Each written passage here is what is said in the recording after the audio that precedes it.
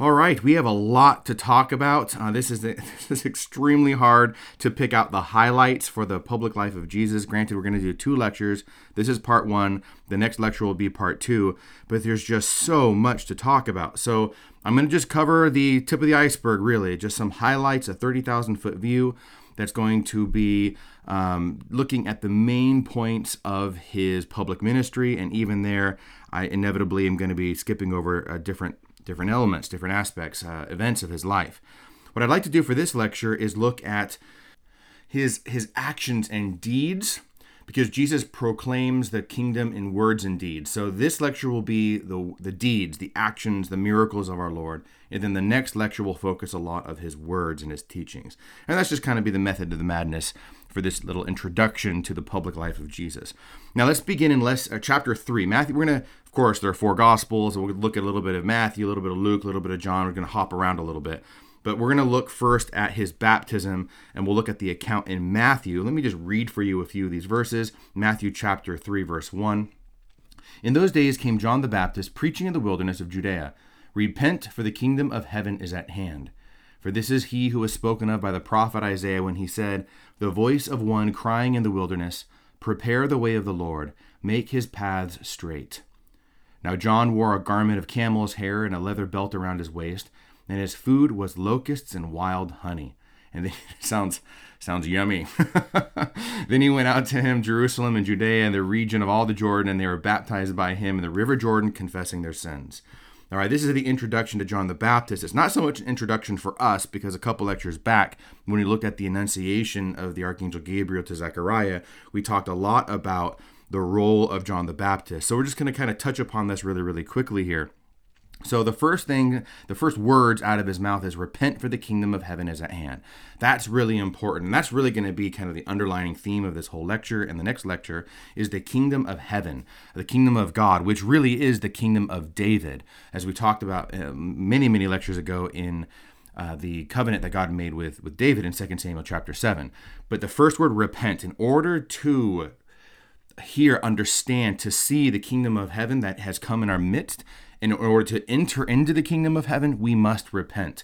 And later we're going to see Jesus picks up that his ministry on that very note as well. It says the same thing. Repent, for the kingdom of heaven is at hand. And we'll talk about that just shortly here.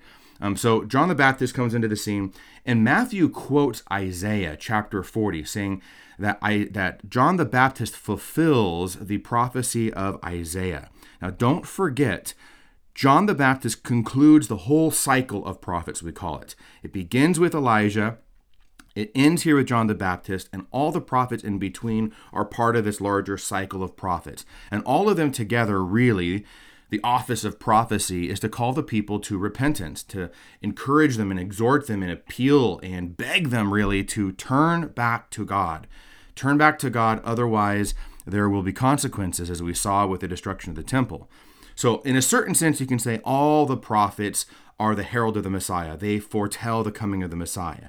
But John the Baptist, in a particular way, is the last of the cycle of prophets who comes as a new Elijah to prepare the people. And so the quote from Isaiah 40 here, we read it in Matthew chapter 3, verses 3, but I have it here in your notes as well. "A voice cries in the wilderness." See, punctuation kind of messes this up a little bit. "A voice cries, in the wilderness, prepare the way of the Lord," or "A voice cries, in the wilderness, prepare the way of the Lord." You see, hopefully my emphasis is making that clear. Both of them work, right? A voice cries, "In the wilderness, prepare the way of the Lord," or a voice cries in the wilderness. And John the Baptist fulfills both of them, both senses, right? So, prepare the way of the Lord, make straight in the desert a highway for our God. Now, Isaiah 40 is important because if you remember in a previous lecture or 2, I forget right now, we talked a lot about the book of consolation. Okay, actually, it was the last lecture, right? Because it has to do with Simeon, right? Remember, Simeon was looking for the consolation of Israel. And at the presentation in the temple, he's excited and exhilarated. He sees the Messiah who brings salvation and a light to the nations, right? If you remember that passage, that whole story. Well, he's waiting for the consolation of Israel, and it begins here with the arrival of John the Baptist, who is the herald for the Messiah, for the Savior. So I wanted to make that connection for you as well. Everything is super duper connected here. John the Baptist and Jesus, I've said before, they're BFFs, they're besties. Their ministry, John's ministry, flows right into Jesus' ministry. And so John is in the wilderness now, preparing the people for salvation, preparing the people to receive the consolation of God, the consolation that begins here in Isaiah chapter 40 and goes throughout the rest of the book of Isaiah. Now, and I also have in your notes the couple passages from Malachi. You'll remember these. Malachi is the last prophet of the Old Testament, and these verses, I'm going to skip to Malachi 4, verses 5 and 6. These are the last verses of the entire prophetic literary genre, prophetic office of the Old Testament. And it says, "Behold, I'll send you Elijah the prophet before the great and awesome or terrible day of the Lord comes. He will turn the hearts of fathers to their children and the hearts of children to their fathers." So when John the Baptist is showing up, looking like Elijah, having bad food like Elijah, I'm sure like Gordon Ramsay or people like him, these great cooks could even turn this nice locust with wild honey into a gourmet dish, but very, very austere way of life. The way he looks, the way he preaches, all right, what he eats, what he says, all of it, John the Baptist is a Nazarite. He hasn't shaved a day in his life. You might think he stinks. You might think he stinks, but actually, parenthetically, I'd like to point out that he doesn't, because he's in the Jordan River baptizing everybody. So at least he's got that going for him. He's very, very clean. All right, so here he is in the wilderness, fulfilling Isaiah and the book of consolation, fulfilling Malachi. He's preparing the people for the coming of the Messiah, and that's Jesus Christ. And again, the Archangel Gabriel told Zechariah all of this. We looked at this a couple of lessons ago, right? Okay, so here he is in the Jordan River, and the Jordan River is significant. Geography is significant in Scripture. Everything is, right? Hopefully you're convinced on that by now. People, places, things, events, locations, all of it is very important. So why is John at the Jordan River? Well, if you remember, Elijah is taken up into heaven at the Jordan River. That's significant. But if you go back even farther in the Old Testament, you're going to look at the end of the Exodus when the people cross into the promised land on dry land when the Jordan River parts. It's kind of like a little mini Exodus story there. We talked about this back in lesson 17. All right, it's really awesome how the whole Exodus story begins and ends with the parting of water and the people walking through dry ground. So I got this reference here in your notes, Joshua chapter 3, verse 17. While all Israel were passing over on dry land or dry ground, the priests who bore the ark of the covenant of the Lord stood on dry ground in the midst of the Jordan until all the nation finished passing over the Jordan River. Now this marks the conclusion of the first Exodus.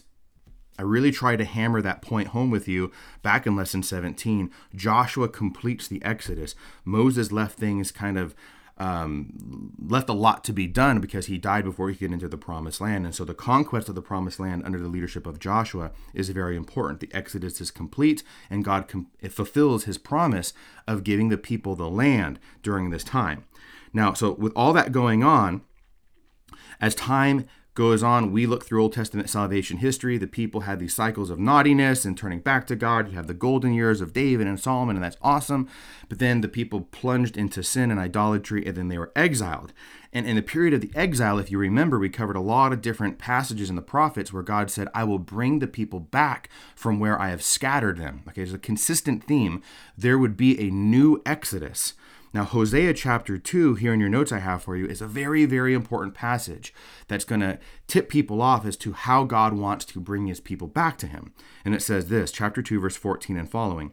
Therefore, behold, I will allure her. So this is God speaking of Israel. I will allure her and bring her into the wilderness and speak tenderly to her. And in that day, says the Lord, you will call me my husband, and I will make for you a covenant on that day.